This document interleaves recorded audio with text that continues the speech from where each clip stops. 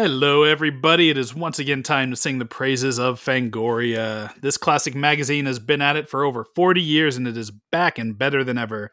The highly collectible publication comes right to your door 4 times a year, and each issue of Fangoria is filled to the brim with articles exploring every nook and cranny of genre filmmaking, past, present, and future, with all of the most exciting journalists, filmmakers, and horror know-it-alls to guide the way, including your intrepid Kingcast hosts, I might add.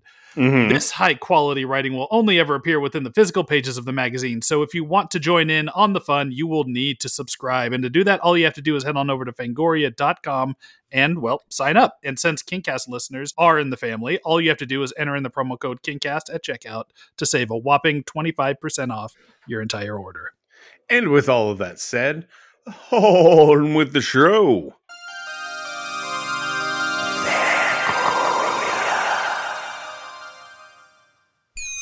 Hi, my name is Stephen King.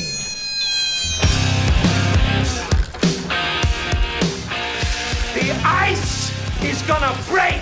Bad Rob! You guys wanna go see a dead body? Well, sometimes dead is better. Hello and welcome back to the Kingcast on the Fangoria Podcast Network. My name's Scott Wampler. And I'm Eric Vespi. And we are your hosts.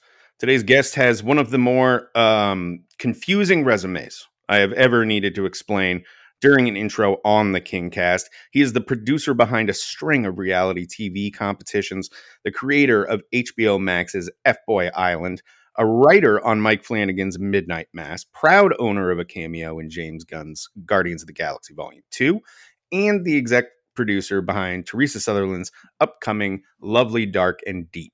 Ladies and gentlemen, please welcome to the Kingcast stage, Mr. Elan Gale. Elan, how are you doing today? That was exciting to hear all that at the same time. Was it? Well, it's weird. It's so weird portfolio, isn't it? Yeah. Yeah. No, I haven't done. I haven't talked to strangers in forever, so this is really exciting. I feel like I know you from the internet, but I just haven't interacted with strangers, and I'm really excited about that today. Gonna say our parents told us not to do what we're doing right now. Just talking to strangers. They said a lot of things. They said a lot of things. Yeah, and they didn't know about Twitter when they were saying that. No. So they didn't know shit anymore. Yeah, if you meet strange people on Twitter, kids, it's totally cool. It's definitely safe. You want to foster those kind of relationships. I'm actually not sure how how you and I came to be on each other's radars, but it was well before you were working with Mike. And but it was like, I remember at one point, because you have like some astronomical number of followers or something, don't you? And like we interacted a few times. I'm like, well, he's somebody, but I don't know who he is. and like I could have just Googled it right then and there and ended the mystery, but I was like, no, I'm going to leave it and see if I can piece it together over time. And I'm going to tell you, I never did, and eventually had to like look it up like about a year later. I love horror movies, so I just follow people that write about them and talk about them, and also I think have a pithy, light, fun, interactive way of being a quote very quote online unquote. Yes. And you're just a pleasure. All I knew is you had the little the creature avatar, and I thought that was adorable. So why wouldn't I want to look at that? Yes, of course. People need more Creature from the Black Lagoon in their feed. But this is our first time talking. It is. I've seen your words in my hand in different ways for years now. So it's pages you ripped out of my diary and such. The next level. Yeah, of course. Right. Yeah. Well, I'm delighted to be talking to you after all this time. And also, I think that we should talk a little bit about the work you've done with Mike, because, he's sort of a cornerstone of this podcast. And him, Kate, Rahul have all come on the show. It's a very Flanagan family sort of show. So delighted to have another member of that family here is what I'm saying. I think of myself as like an adopted cousin in the Flanagan family, like just kind of there around. But no, he's obviously one of the most incredible writers I've ever seen or met in my life, and director, and watching him work and learning from him, honestly, like it's one of the most intimidating and wonderful experiences all at the same time, which is really cool. You know, like there's something really cool about being around people who you go, holy shit, how did your brain do that? I wish my brain could do that. Maybe one day my brain will do things like that. That's exciting. It's, you know, it's, if I was an athlete and I saw an athlete who was really good, I would be like, yeah, that's cool. And it's similar here. Yeah, no, Well, you're I waiting think it's for more in unfair. that analogy, but it wasn't. It just fell off a cliff. You're very close, very close. It's very early, just to say that. Yes, that's just fine. to say that. Let's all acknowledge it. It's also sort of unfair, I would submit. It is. That so much talent would be packaged into, you know, one man. But no, it's true. Watching him just speak kind of extemporaneously about stories he's writing or things he wants to work on, it's lyrical, and it's. I know this sounds like effusive praise that feels almost borderline obsessive, but it's astonishing to watch, and it's crazy to see, and then to see something like Midnight Mass that he talked about for a long time just become the more beautiful version of the thing you could have possibly imagined, having listened to this person spin this tale. It's, you know, and even being in the writer's room and then seeing what he was able to do with the performers, and how, you know, Hamish and Zach, and of course Kate, like, and Raoul, like how they took on those roles and then added to them with Mike. It's really like it's the closest thing I've seen to alchemy in real life, and that sounds like super. You know, I know what it sounds like, but it's kind of, as you said, infuriating in its beauty. Right. You know, it's it really makes you both want to try way harder and quit all at the same time. I'm really curious about your experience in the writer's room, because especially on something like Midnight Mass, because that feels so thoroughly one perspective, that entire run. And obviously not one person makes a show even under the best, you know, the most dictatorship of circumstances, I guess. But for that one specifically, you know, it does kind of feel one voice throughout, which is very, it's fascinating to me, you know, knowing that he had, you know, talented writers as well, you know, working on that with him. So maybe you can talk to that, and sure that voice is singular throughout. Sure. Well, I think from the moment that I first heard about Midnight Mass from Mike and getting into it, it was really clear. And he's done a bunch of, I'm sure he talked to you guys about this at some point, but it's a personal story. It's a story that that means a lot to him. It's a story he's been working on for a really long time.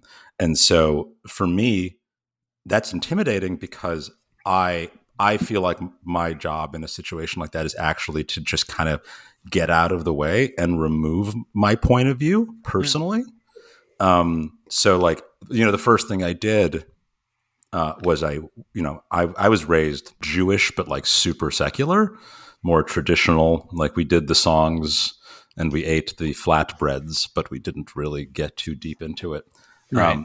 But so, you know, I went and I spent 3 months just reading the Bible, the Old Testament and the New Testament, because I wanted to be able to have a little bit of the language. You know, and now you're a convert. It changed everything for me.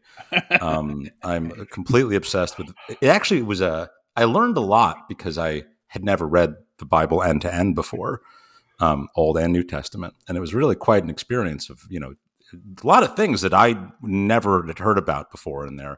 Some wacky and interesting stuff. And so for me, the process was really just about, like, more than anything, trying to gain a deeper understanding of what Mike was trying to say with each of the characters he had created, with each of the scenes that he had devised, and then try to simply put a lot of the kind of the muscle and the tissue in place around this kind of beautiful skeleton that he had already completely created, in my opinion. And then he was obviously, he's an unbelievable collaborator and like an amazing boss. And so there was never a sense of like, no, he never said to do it his way, if that makes any sense. Like that was never there was never a sense of like, oh, this is my story. It was always a very collaborative effort. But I just felt, because of our backgrounds, just him and I'll speak for me, I didn't have anything to add when it came to the feelings. I just tried to help find the right language and to help construct scenes, especially in the early stages, that would help elucidate the kind of things that Mike was really trying to say. Truly like a shepherd of his vision more than who the fuck am I? You know, Right. I mean, that's the good thing about imposter syndrome and just generally like really not liking yourself a lot, is it's really easy to be like, you know what, my opinion, it's not, I'm cool not having that right now. I'm okay with that. Like, and especially as it was my first real writer's room, Right. There I was, and just real, it was a class for me simultaneously. I spent a lot of time writing many, many years ago and many, many years in between and blah, blah, blah. But it's a very specific kind of storytelling that he does. And just try not to ruin it is kind of the way that I view my job.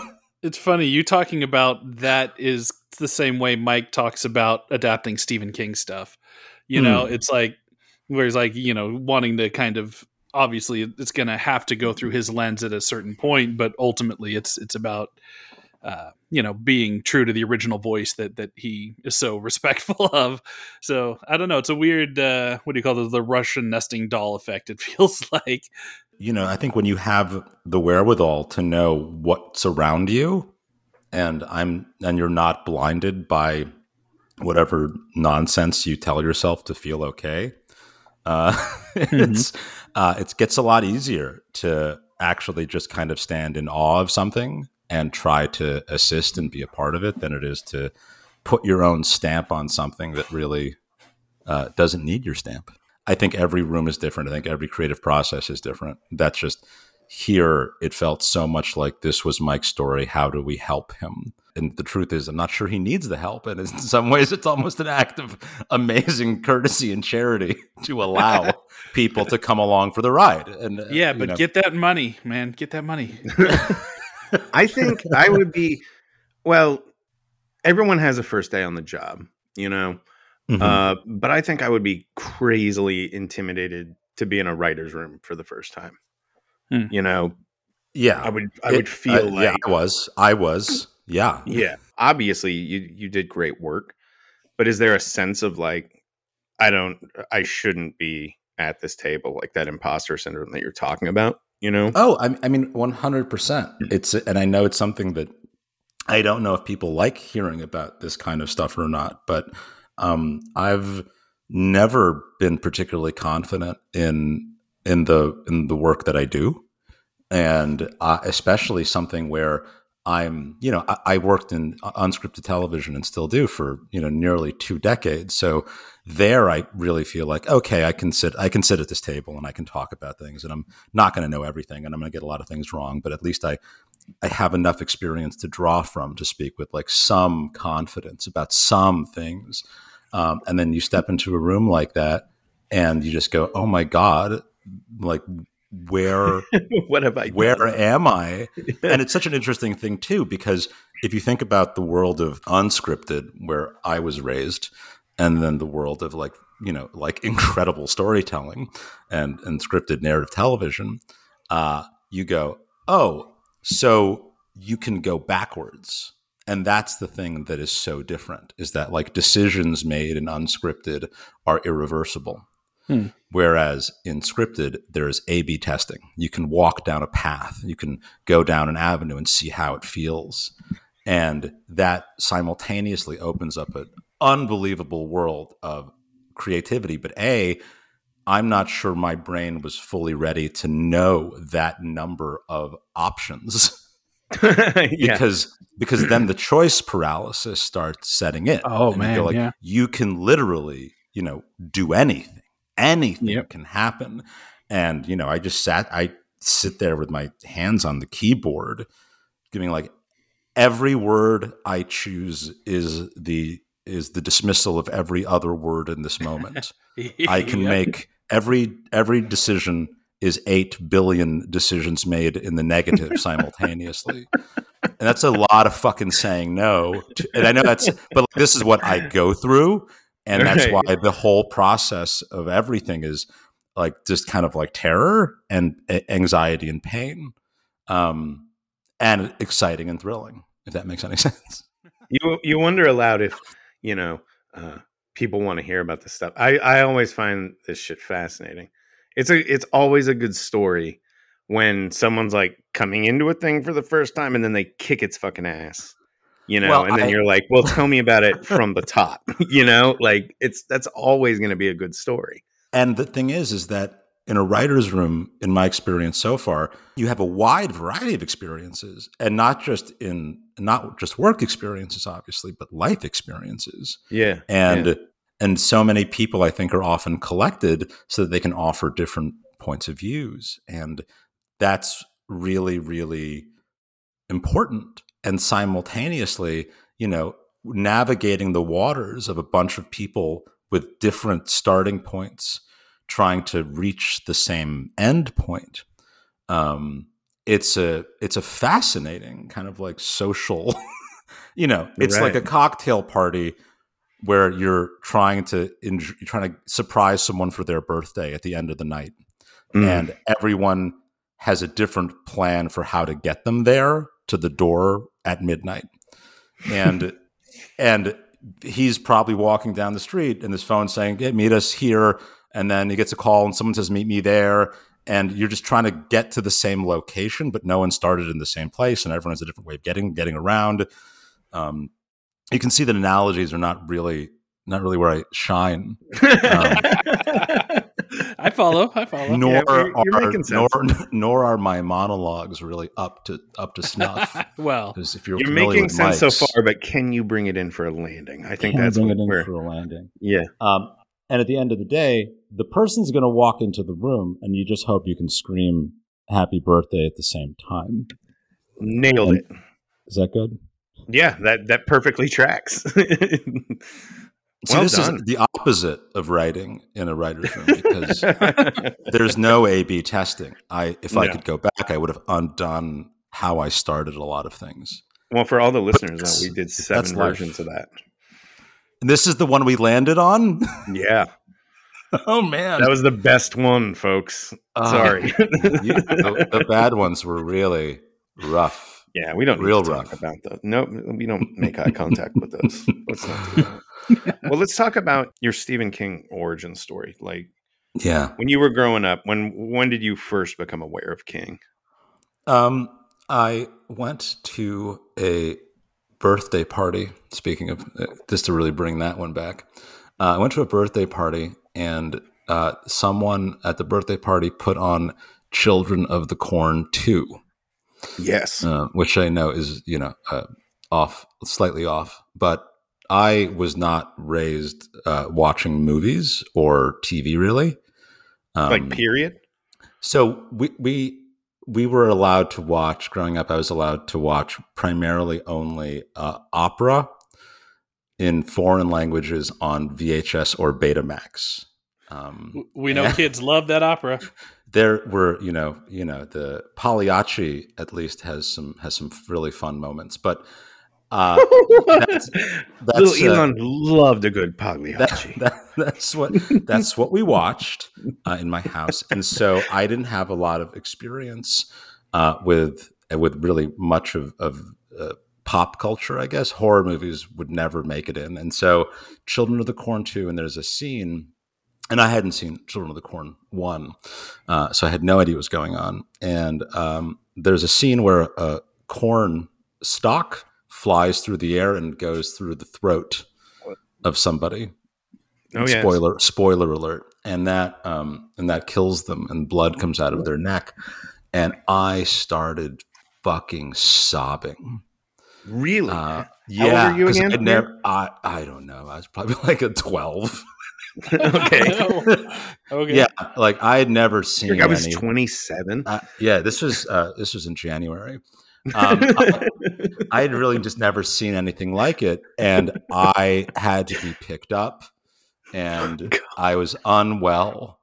I was really, really unwell. It really fucked with me, and just to say that is a recurring thing up till now in my life, which is maybe I'm terrified by all of these things, like in real life. None of it loses any of the real actual terror and drama for me. Like when I was working on Mass with Mike, like I can't write alone at night.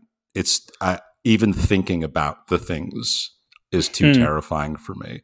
I'm legitimately afraid of the dark as an adult, and in as much as one can be. Like that's interesting. Yeah, like none of it's like funny to me. Like I legitimately don't sleep after watching a horror movie for a day or two. Okay, well, even if it's not great. One, like, Yeah. and I don't mean this in a condescending way, Yeah, but yeah. when you saw it at whatever age you were, having not been exposed to anything like that before, like, was your impression is like, oh, that might be real? Like, were you fooled by the effects? I don't think it was that I thought it was real, but it opened me up to a range of horrors that life could provide. I see. It wasn't Gotcha. that shot was real. It's that will like the way that my brain works. It goes, oh, this will likely happen to you. Okay. And which is yeah, go ahead. The follow-up is, when did you discover that Stephen King was responsible for this? Well, not really, because he doesn't have anything to do with the sequels. That's what I was going to say. He's here to share the blame. I think that I had people in my life that were trying to convince me that like there was something pleasurable about watching these kinds of movies. I had some friends, and I think we went back and watched Children of the Corn 1, or as we call it, Children of the Corn. And for those of us on the inside of the horror trade. That was funnier than I... Yeah, my favorite is The Godfather 1. That's the best. That was good. Part 1. But I think that I think that I started being introduced to it, and I had friends. Now I was going into like high school, and they were reading his books, and the truth is that I resisted almost entirely for a long time because I could deal with the movies because I was able to kind of step away. Mm-hmm. And I was able to like kind of endure. Like I'm a funny thing about the film and all this. I'm also terrified of flying, which is weird because I have to travel most of the year for my career, and so like no shit, you're always posting. You're all over the damn world.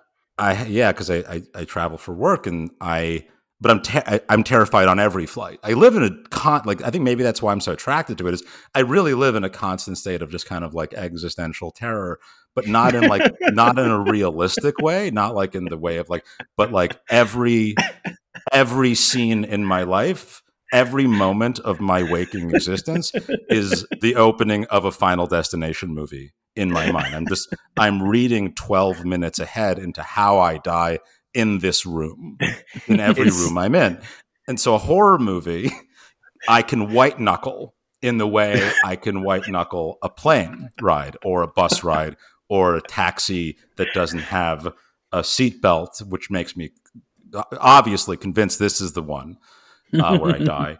I can do that. But when it gets to books, the slow burn and the dread of books, with horror and thriller themes, it gives me my heart rate. My heart rate right now is 118 because I'm talking about it. I know. I gotta tell you, man, this sounds like a sustainable model for living. I'm tired. I need a nap. Like, I need to get into this. No, I mean, I'm just, and I don't think people ever expect that to be the case, but like, it's really true. Everything scares the living shit out of me. And that's why I'm attracted to this stuff, because I feel like it's slightly more control. But Stephen King became something that all my friends were reading that I was too scared to, so I would watch the movies. And I got into it almost like I remember by my 13th or 14th birthday, I was like, we're going to go watch Thinner on opening night which I know is, yeah, again, I was 13 or 14, but I love Thinner, and we can talk about that some other time. But even you're a even Thinner that fan. movie, like I am a Thinner fan. I'm sorry to interrupt, but we got to investigate this for just a moment. Have you seen Thinner lately? Oh yeah, I watched it again maybe a year or two ago. Really? I was showing it to my fiance. I mean, still a fan in a different way. Does that make sense? Okay. There are moments in that movie where you get to say, I can't believe I'm on Earth at the same time as this thought. Mm-hmm. and that's romantic in my mind. Okay, fair enough. I'm sorry for taking us down. No, not at all. So there. In many ways, my Stephen King origin story is short because something that was adjacent to his writing scared the living shit out of me. But the movies are so intrinsic to the public perception of him.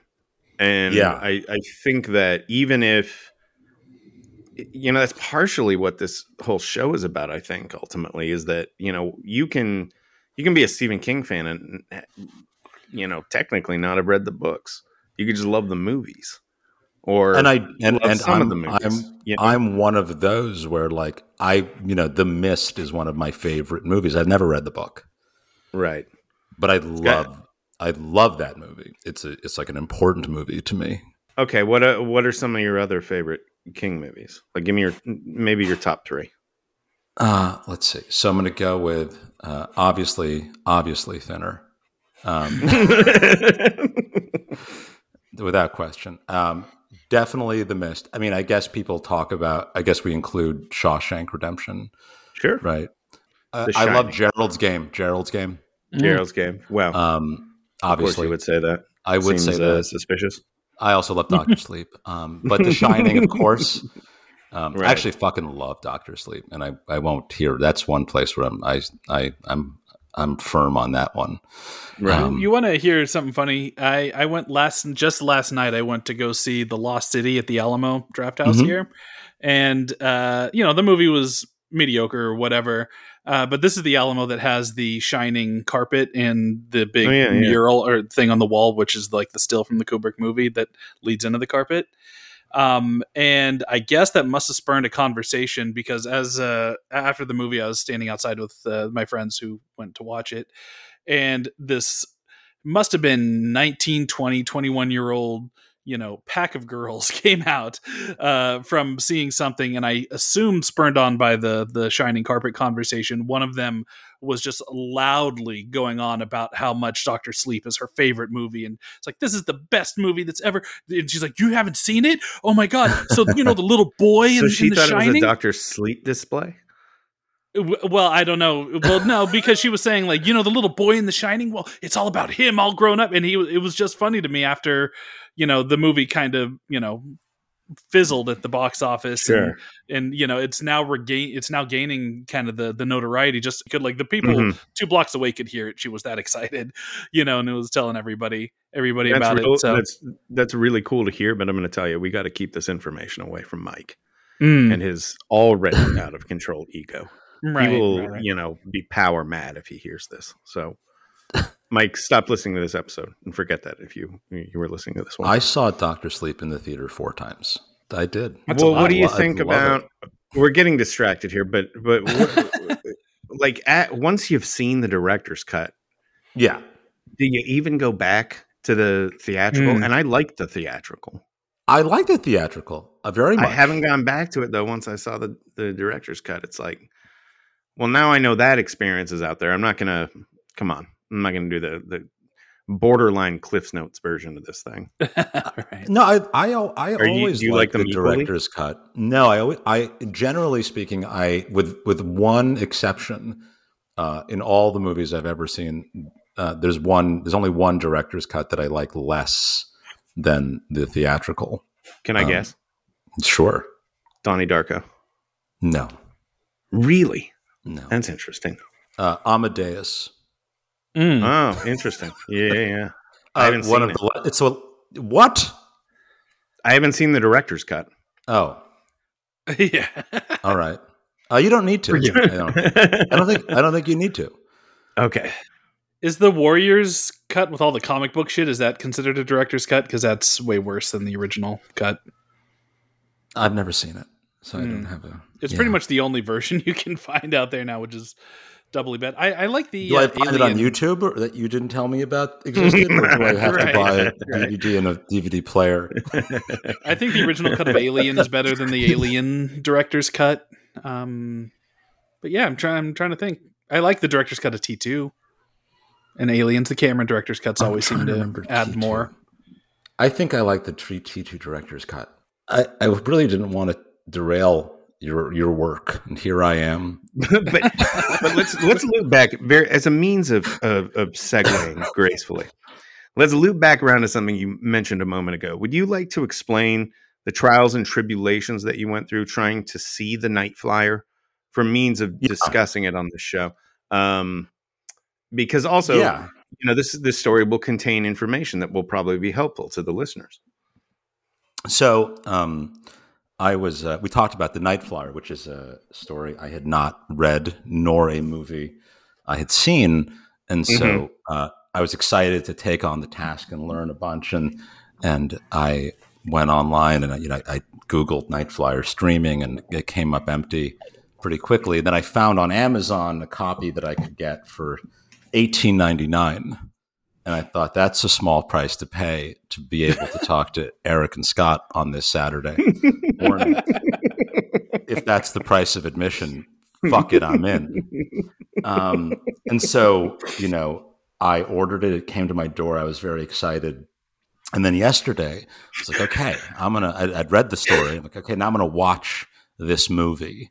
And I go and I open the package. It sounds like this, like that. And then I popped the little thing, which was exciting. I hadn't done that in years. And then I start shoving the disc into the side of my iMac, and it's not going in. I'm just shoving it again and again. But I forgot that I don't have any kind of disc reader in the side of the computer. So I'm just shoving it into the metal casing. And so I go online, and then at first I searched the house looking for anything circular that could place a disc in it. And there's just nothing. It's just, there's some pots, I guess, that are close in size. And so I go online and I have to order a DVD player from the Apple store. So that arrives at 2:00 yesterday. What is the cost of this conversation up to at this point? Including the fee to get it delivered so quickly, it's about $115 to watch the Night Flyer, which apparently I've learned. You can watch it whenever you want, to be fair. So this is a gift that keeps on giving. Absolutely. Just maybe 30 or 40 more times, and it'll be even. But apparently all this to learn within the first maybe 12 seconds of talking to you gentlemen, that I can just watch it on YouTube. Yes. But the journey, it was about the journey that got us here, because there was lots of failure points, right? There were.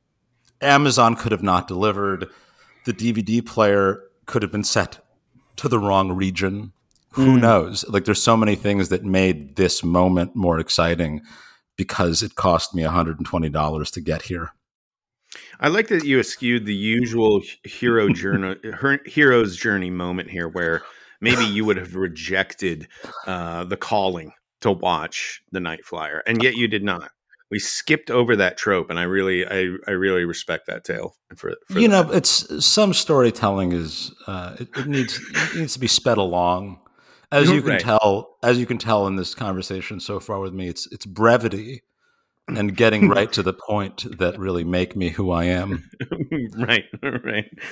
So let's start with the short story. Elan, what could you lay out the basic plot of this story? You don't have to do it beat by beat, but what is the Night Flyer about? Okay.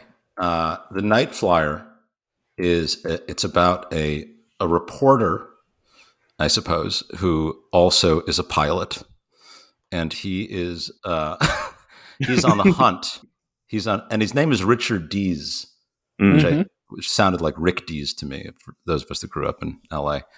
And he's kind of hunting someone who I think has the name of a Dwight Renfield, if that is his real name, who's been flying in a little Cessna from town to town, and potentially murdering people, and potentially doing it in a vampirous way. He's hunting and looking and searching and doing all the detective work that one does as a tabloid reporter who's trying to get to the bottom of a story.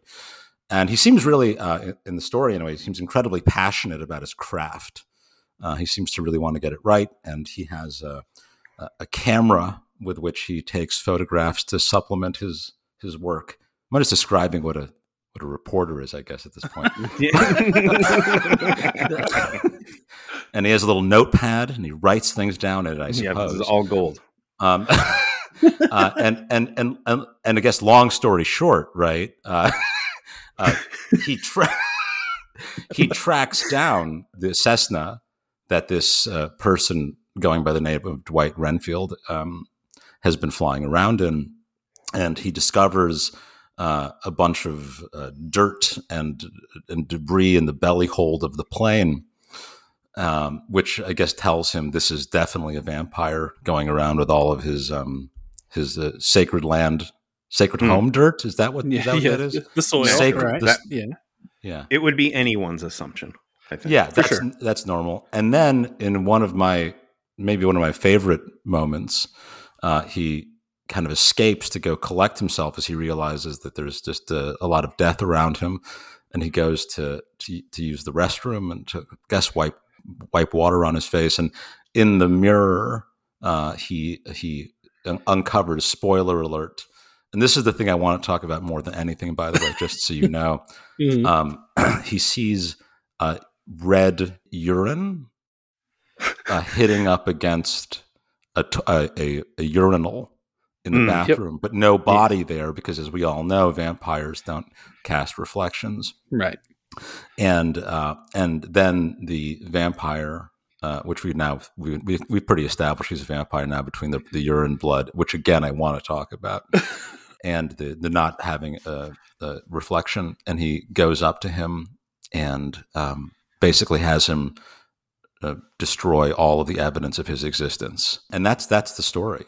Okay, so what is it about it that is so fascinating to you? Do vampires pee blood, and why? Well, I don't know that you can shit blood. I mean, you can. I can tell you that you can. Yeah. Well, you know what I mean, though, not pure blood. Okay. You know what I'm saying? Like, so it would seem the I don't want to be difficult here, but I really don't know what you're saying. It's an interesting question. That's not what I thought you were going to ask, honestly. No? What I thought you were getting at was, well, if he's invisible in the mirror, yeah, wouldn't you also maybe see the pee coming up and out of the dick? No, that's a very interesting question. And but that's more of like an invisible man thing. And that's not what I'm focused on. But the pee is visible. That's the thing. The blood pee is visible. But I don't think it becomes visible until it's outside of the D. No, I think you're right. But why is he peeing blood? Well, it could just be bloody pee. Right? I drink water and then I pee urine. Yes. Right? I think yes. I think we can all agree on that. I'm not a doctor, but I'm not drinking urine and then peeing it. Right. I'm creating urine. Well, maybe it's kind of like, you know, how if you drink a lot of soda instead of water, your pee turns like dark yellow orangish. Yeah, but it does like when you drink a lot of coffee, it's more red the more blood he drinks, and he's not, you know, getting his daily hydration with other fluids in there. And I guess they don't drink water. That's part of lore. Yeah, right? so think about it this way. Let's say you were okay. Let's see. Follow my logic here. Follow my logic. Let's say you're a special kind of vampire. Uh-huh. And instead of drinking blood, you drink piss. Okay? Uh-huh. A piss vampire. Okay, gotcha. Let's go. I'm talking about a piss vampire. The we're all with you. vampire. Moving on. We know about the piss vampires. So if you were a piss vampire, how would you expel all that piss? Of course, some of it's going to be absorbed into your body via whatever, but you're still taking on liquid and are going to express it, right? Mm-hmm. And okay, but here's where I'm gonna. So if it's blood, I mean, if that's all you're taking in, maybe it's urine. You know, his form of urine is just like kind of a bloody urine plus moisture from the body thing. Right, but you're removing an important part of the conversation here, which is everyone pees pee. So you're if the end point is the same, right? That's you could say like, well, if you drink Coke, you're going to make urine. If you drink Sprite, you're going to make urine. If you drink urine, you're going to make urine. The urine's still the same. The input is irrelevant. It's the blood you're concerned about. People do pee blood, though. Not pure blood. But also that quantity. Well, people also don't have one giant tooth that they stab in the necks and suck. Yeah, that's true. With. I mean, there is a chance that the creature as depicted in this movie does not actually exist. And we haven't taken that into consideration yet. I mean, this might be a hypothetical conversation. I would really not want that to be the case. But there's an entire movie about this. I don't know how you can state that it's not real. There's a book and a movie. That's true. That's true. That's a lot of effort for something that you think is imaginary. Okay, so we are in agreement that you shouldn't be able to see the blood as it's traveling through his bladder and up through the urethra. Well, because what you're saying, just to be super clear, which I agree with, is it's not the vampire is not transparent. Right. The vampire is the corporeal form creates almost a wrap for the body. And that is see-through, but it's cloaking, right? It's not invisible. Word. Okay.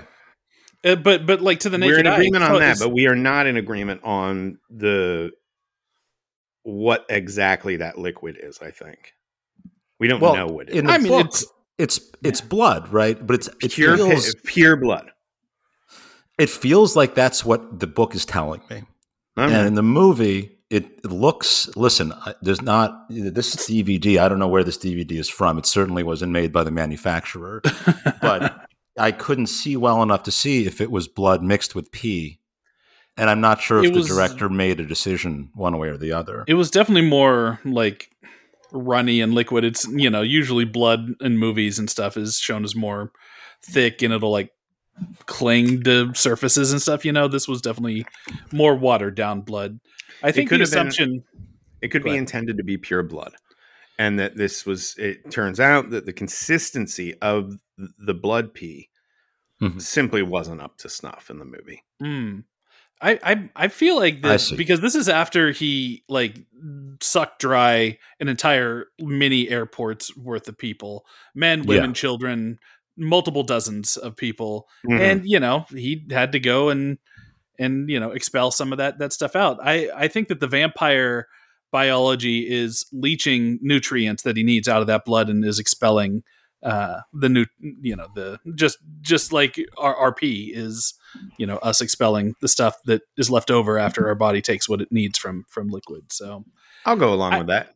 The blood was darker, so I'll buy that at the moment.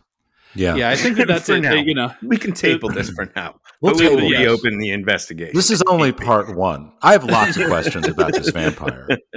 That should have been the headline that Richard Dees was going after the whole time. Is just all about vampire piss. Well, I mean, that at least that opens up a whole world of questions. It's opening up for a series of articles. Speaking of a whole world of questions, how you'd never read the story. You read the story. You went to the movie. How do you feel overall in terms of this film's adaptive qualities? Do you think this is fairly faithful? Do you think it did justice to the source material? How do you think about it? What's your overall scorecard here? I think, when I read the story, I thought to myself, this is a tough one, man. This one's going to be tough because it's so thought heavy from Richard D's perspective. Like it's so emotionally driven, and it's hard to see what those scenes are really going to be. And it's also relatively straightforward, right? He has a plan; he goes to execute the plan. Yeah, and so I think that the movie did a great job of getting all the elements and even expanding some from the story. But obviously, it loses a bunch of its kind of closeness to the story because there's an entirely secondary layer, both with what is the name of the character? Catherine, right? Jimmy, Catherine, aka Jimmy Olsen. Yeah, as a potential rival, and then the tabloid boss over at Inside View, creating a very horrible work environment for them, which I think also something that they should think about for future newsrooms, because it didn't feel like it was a collaborative and open environment. That was not a writer's room I'd want to be in. Does that answer your question? Yeah, that sums it up pretty much. I thought it added quite a lot, but it needed it because it would have been one man's journey from Milan to Minsk, essentially. Yeah, there are definitely scenes in The Night Flyer where nothing of real value is being added to the narrative. The car wreck scene, for instance. Sure. Yeah. But I do think the character, the Jimmy character, is a great addition because it gives you like that little rivalry, and it's, I don't know, I think they should have played that part up even more, like almost like a spy versus spy thing for these two would have been pretty great. Right. Yeah. She gives up the case because she's the one who like digs this up and does all the research, and then they give it to their star reporter instead. And then, so she spends like a third of this movie just kind of sulking in the background, clacking away at a computer, sad that she didn't get the credit. And then the editor kind of gets pissed at Richard Dees and is like, all right, so hey, why don't you go and try to get it and outscoop him, and if you do, you'll get the credit, and send him along the mission. You can tell that they were trying to find places to thrust that character into the story. Yeah, and but I'm with Scott. I like it. I like the kind of mentor mentee thing that they're doing. That's also, you can't trust Richard. He's a mean asshole who's always out for himself, and that's kind of his character. And so even when he's helping her and teaming up with this other reporter, it's all, for his own needs and stuff. So I don't know. Like, I think that they were able to enrich the character that was there with this other new character. Also, Miguel Ferrer is like, he's really great in this. Miguel Ferrer is great in everything. Yeah, but it feels like it's many years ago I saw a one-man show, and it was Al Pacino at the Mark Taper just doing like Lucky Sunny or something like that. And I was like, I don't understand a single thing he's saying, but man, it is fun to watch that body move. Right. Which is something that I think everyone feels when they see Al Pacino for the first time. Yeah, yes. And watch that body move. And Miguel Ferrer here, it's almost like he was really, like, this was the thing. He feels completely and totally invested in the character. And it's astonishing to watch him in certain scenes that feel like just pure exposition, and him just finding ways to contort his face in a way to distract us from the exposition. Yeah. He did a lot of heavy lifting, and I really appreciate that. I appreciate Thanks, Miguel. The rage with which the level of rage he's operating at throughout this movie. Like, yeah. He seems like he's fucking not a happy guy. Miguel Ferrer is one of the all-time greatest that guys. You know what I mean? I bet you could show, especially to like, younger people and stuff, a photo of Miguel Ferrer and they'd know him from certain things. But I think a lot of people wouldn't be able to name him. But one of the all-time best, Yeah. This is one of the rare chances where you get to see Miguel Ferrer in like a leading role. And what's so great about it to me is that like, another actor might use that as a way of sort of, showing off their skills. I'd be capable of leading a movie. I can do more than being like a Weasley side character of some sort. Right. Miguel Ferrer said, fuck that.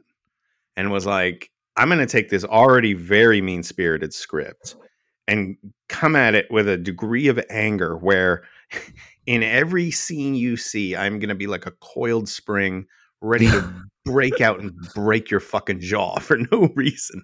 Like it's such it's not an unhinged performance because it's like it is measured. It's controlled, right? Yeah. Yes. It's unhinged in a different way where it's like, what? This is, man, you really fucking committed to this absolute prick of a character. Right. And I think that would turn off some viewers and be like, how do I root for this guy? Like, you're not supposed to root for him. Right. No, and that's what I love. There's no one to root for here. You're almost kind of rooting for the vampire at times. Right. Just a bit, yeah. But to that point that you made there, Scott, like Miguel Ferrer fills every single spare inch of time on screen that he has with something. Like there's that thing in the beginning where he's in the meeting with the editor after we've been introduced to this new young cub reporter, and she comes back in looking for her purse, and Miguel Ferrer has had it and has been smelling it. Yes. And like kind of off in the corner of the screen, he's doing really weird shit and like wrapping the purse strap around it and like kind of taunting her with it. It is such a bizarre choice, and the movie's filled with that kind of stuff. And that's, they're like little joyous discoveries, Cracker Jack prizes that we get on rewatch, where if you just watch Miguel Ferrer, even if he's not the focus of a scene, he is doing something to be really skeezy and weird, and I love it. One of my favorite Miguel moments, and that's capital M, by the way, is when the two of them start working together on the case, there is a legitimate feeling of, okay, so this is the arc of this character. He's a fucking, kind of grizzled, hard drinking, smoking, just hard ass guy who's on his biggest case ever. He's learning to be a team player and blah, blah, blah. And he's like, all right, let's get out of here. You got we got to go to fucking Wilmington or wherever the fuck it was. And she's like, all right, I'll be back in 2 minutes. And the camera goes to her room, watches her pack 2 suitcases, and then return, and you're like, great, now they're going to get out of here and go to Wilmington. And then the room is empty, and you're like, holy shit, what a prick. But then, not only did he just leave, but then he jumps up from behind her with a sheet, throws it over her, and locks her in a closet with a hanger. It's such a great, like, fuck you from the movie, right? Like, you thought this guy was going to have an arc? No, he's still a prick. He's going to remain a prick until this thing is over. I love that little twist in it. Unlikable characters, I think, are really likable. And I think that's something that we don't have enough of, is you can also feel that he's like, right. He likes it. He's happy with who he is. Oh yeah, for sure. An arc would be, would throw away all of what he's built. And I got to tell you, that's way more authentic to the kind of assholes I've run into in my own life. Day-to-day stuff. These assholes love who they are. This isn't, one of those everybody's a hero in their own minds. Like, no, he knows he's a fucking prick and he loves it. And he's like, that's what he's going for. And in my experience, that's more often what you stumble upon in the world, out in the real world, not these misunderstood, people who are accidentally doing harm and thinking they're the good guys. No, I don't think assholes are just like, man, where's my turning point? they think that they're not the assholes is the thing. And I think he just thinks he's playing the game. And I think he just thinks he's doing what he needs to do to survive. And at every moment, someone who's trying to take away something that could be his is the enemy. And that's normal, I suppose.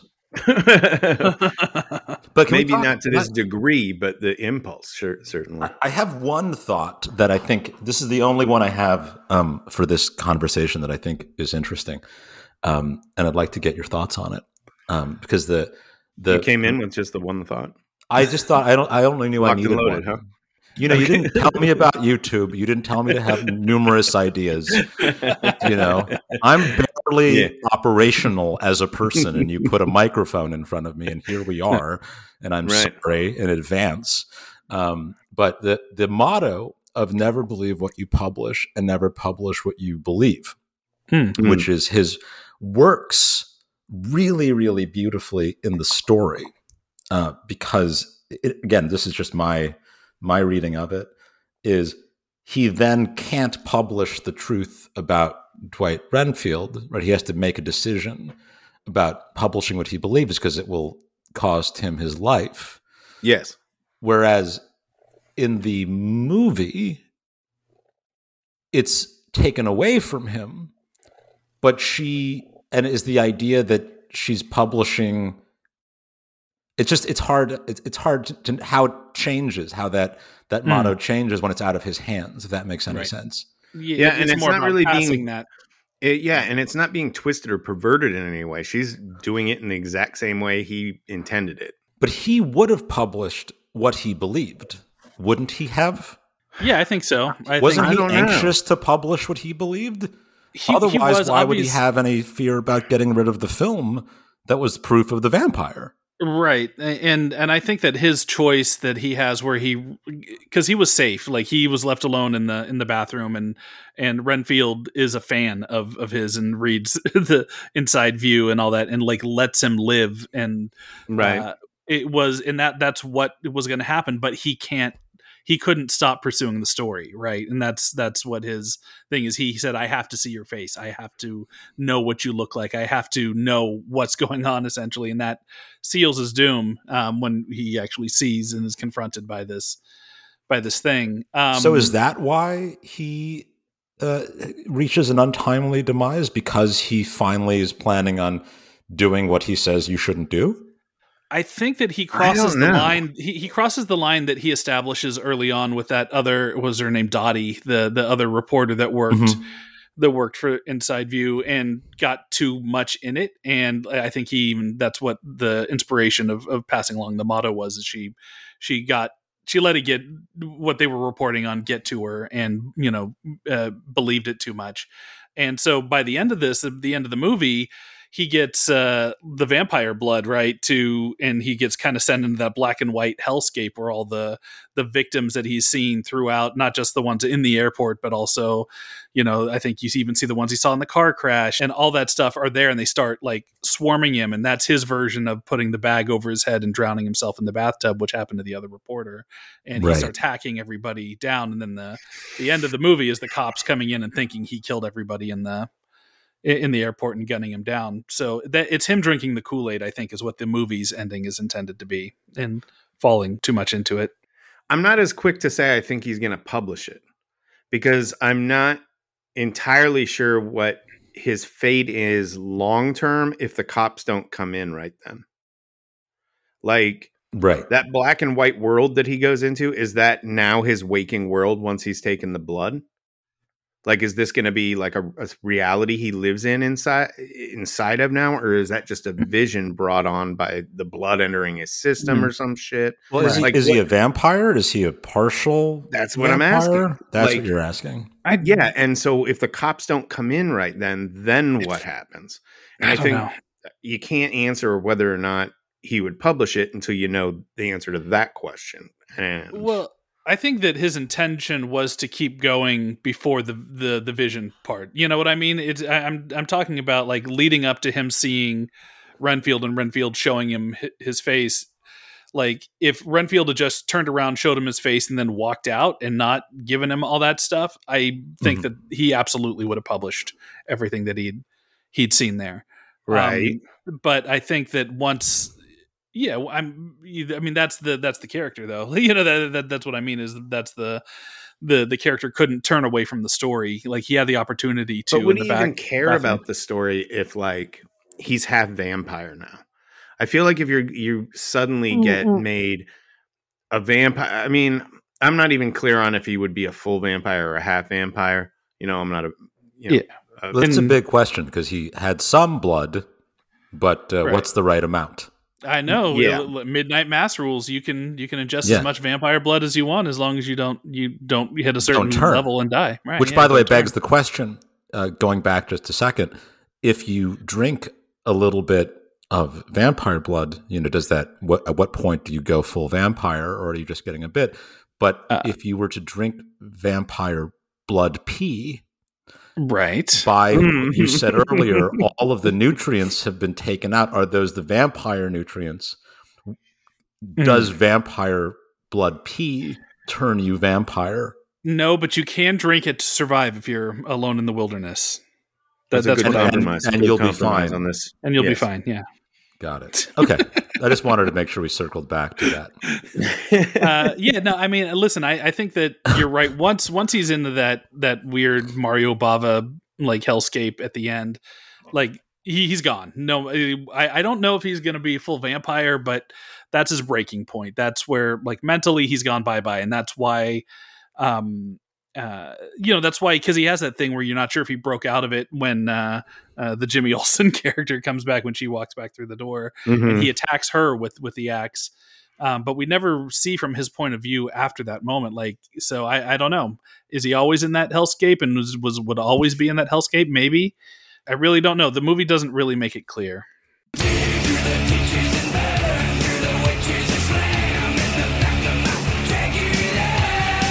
That's right, folks. At the dulcet sounds of Robert Zombie's voice, it's time for the mid-roll ad read, once again sponsored by the good folks at Athletic Greens and our new friends over at HelloFresh.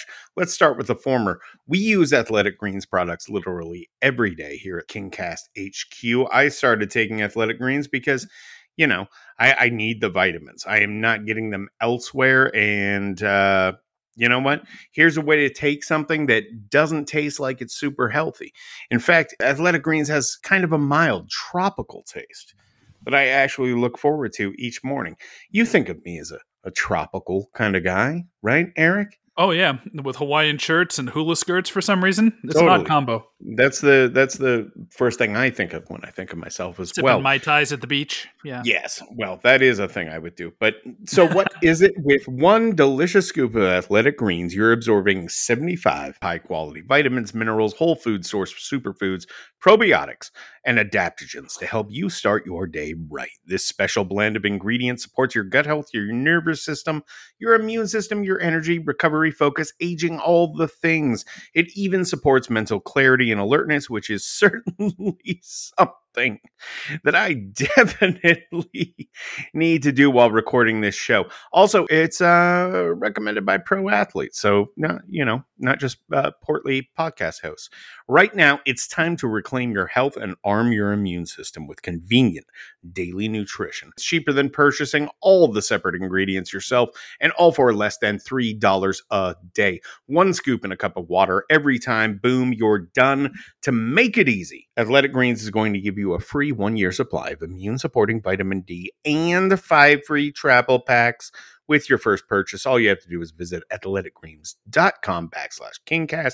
Again, that is athleticgreens.com/Kingcast to take ownership over your health and pick up the daily nutritional insurance. Eric, go ahead. We got lots of stuff to ingest in the mid-roll this time. I'm really excited for our new sponsor, HelloFresh. This is something I've been jealously watching my neighbors get since the whole lockdown thing started. I've been on the fence about jumping over, and then lo and behold, they said, we want to sponsor the show. And guess what? I finally got me some HelloFresh. Also, So- guess further what really delicious stuff. So you guys know HelloFresh. They are America's #1 meal kit service. They deliver farm fresh seasonal produce and easy to make recipes right to your door. We're talking recipes so simple, even I can make them look professional and fancy, and that's saying something. The ingredients are measured for you, so there's no waste or guessing involved. You just follow the recipe and voila, delicious meals. You've got a variety of options that you can choose from to fit your discerning palate. If you're a vegetarian, they got you covered. Me, I hate seafood. I really hate seafood. Me and the fishies don't get along. Maybe it's allergies. Maybe it's just I've always thought they were gross. I don't know what it is, but I do know that HelloFresh was very easy in letting me avoid that. You can choose your own dietary adventure here, folks. So what I ended up getting was a delicious trio of pork, beef, and chicken-based dishes, because that's the stuff that I like. That's the stuff that I eat regularly. My favorite was a tasty pasta dish called Southwest Beef Cavatappi. To put it into context, my fellow nerds can recognize cooking this dish was like putting together a sweet Lego set. Like, I methodically followed the directions, which came with like a little pamphlet with helpful pictures and shit. So it was easy for me not to get lost while I was making this, which happens more often than I'd like to admit. And by the end of it, I had a delicious dinner that looked way better than most things I usually make for myself. So if you want to get in on this #1 meal kit in America business, go to HelloFresh.com/Kingcast16 and use the code Kingcast16 for up to 16 free meals and 3 free gifts. What kind of free gifts? I don't have a single clue, but who doesn't love free shit? I know I do.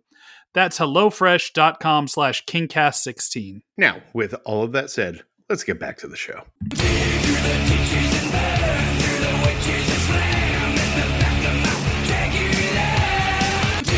Isn't it a better story for her to talk about what really happened since she's safe, rather than to kind of take Richard Dees and turn him into a problematic serial murderer? That's but it's a good flashier. question. It's flashier for all the many, tens of That is thousands or true. whatever of readers. Especially The person since he they've was been such reading. he was such an Yeah. institution within that magazine. Right. It Little also says faces on the cover. here at Inside View, we have an unsafe work environment. They don't care about that. This is the 90s. Many of our people are murderers or killing themselves.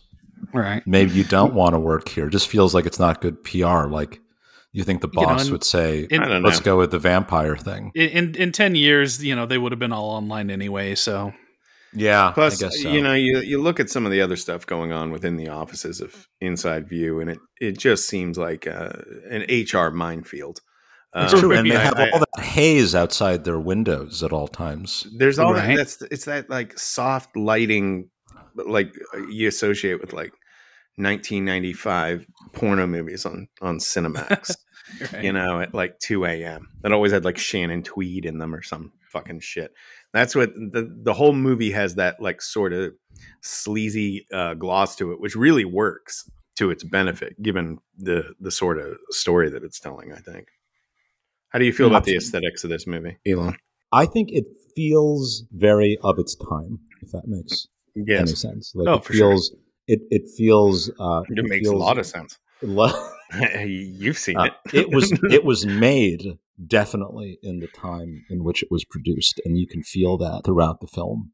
And it's one thing that I think kind of holds Yes. it back a little bit. This is a movie that both Scott and I have agreed that it's like gained in favor, I guess, or our favor, our personal ranking since we started this show. Yes. And the more we watch it and the more we have an excuse to watch it, the more we enjoy it. But it really, on this rewatch this morning, I was sitting there going, this is such a fucking killer premise.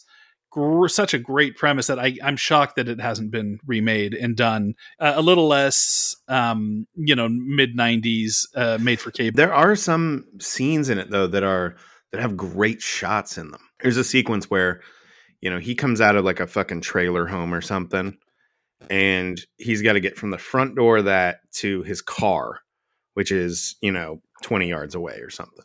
But there's a dog on top of a very unlikely dog sitting on top of this trailer thing that's like foaming at the mouth and snarling and sort of like following him along as he walks, and it goes into like a tracking shot for a second, and I'm like, oh shit, if they just hold that shot all the way down the building, that's going to be really cool. Now you of course kind of fuck it up by throwing a couple of cuts in there, but I could imagine that scene with like a slightly more experienced cinematographer or really a better editor making that like a real tense fucking moment. And it's the surreality of it because the dog is on the roof of this fucking thing, and you're like, how the dog, like, you don't know at first how the dog got up there, and it turns out it was a bunch of stacked hay bales like in a cartoon at the end, which is in its own way a little bit of a punchline. But anyway, I'm rambling, but I really like that moment. But there's also things that are difficult for me to figure out. Like, I don't understand the motivation of the vampire. Just being honest, that's the one thing that I think makes it hard. It does seem like he's going about things in a very complicated way. It's super complicated. You have to get a pilot's license. Well, he was a pilot. We got. You know how much fucking paperwork that is? Sorry, go ahead. I'm guessing he's not fully authorized. Right. He didn't fill out paperwork and sit in a little lobby somewhere waiting to take a test. Like that he's got a tail number and made it his own. Right. No, it's like one of the weirdest ways to be undercover is to have this highly trackable thing flying through the sky with a number on it that is only yours forever. Right. Like there's no gives a fuck because he'll just kill everybody. Yeah, why hypnotize the others? Yeah. Can't he fly? Can he fly? Can he fly? That's a question. Well, that's a good question because most vampires can, and that's the whole point: is they can turn into bats and shit and fly away. Right. I think that if you ask Stephen King, can he fly? The answer would be yes, but he just chooses to use an airplane. And if the further question is why, it would be like, I don't know. That's what makes this one special. Well, here's what I would argue that the next iteration of this is not that he's a pilot; it's that he can turn into a Cessna, a vampire. That's fucking cool, right? Imagine a vampire starts running down a runway and then jumps and becomes a Cessna. I don't think that you realize that what you are suggesting right now is the airplane form of the Dragula. Yes. What could be better?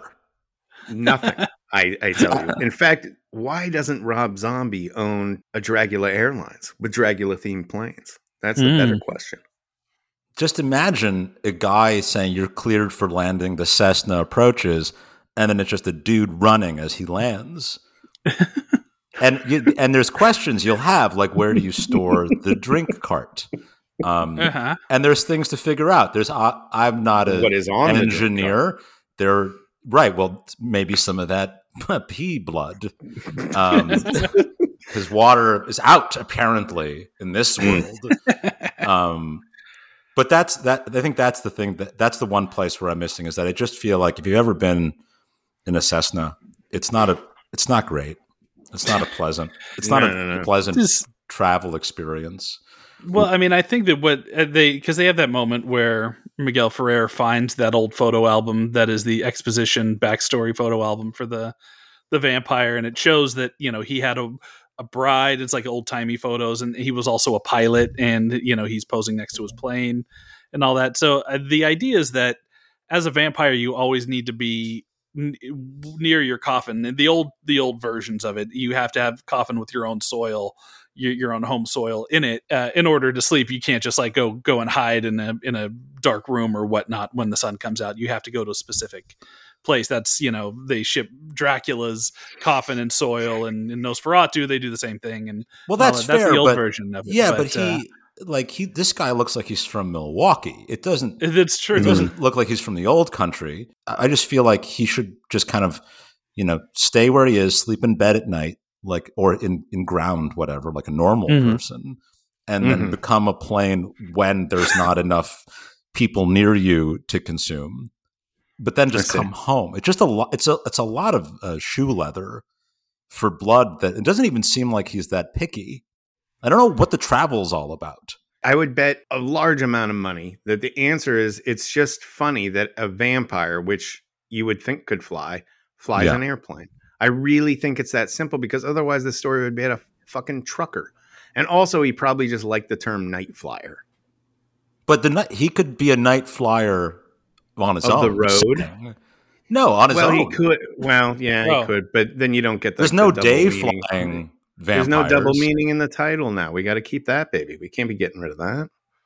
I guess that's fair. If he's just like an actual night flyer. Now, this is like he's a night flyer in a couple of ways. You know what I'm saying? I guess I have to remind myself that this is a fiction thing occasionally. Right. Allegedly. We don't know. Here's a question. If you are Richard Dees in this situation, this kind of goes back to what we were talking about earlier, but you encounter the vampire in the bathroom. He exposes your film. He's walking out. You know, what is your immediate next move in that moment? I quickly wind up the reel so that I seal.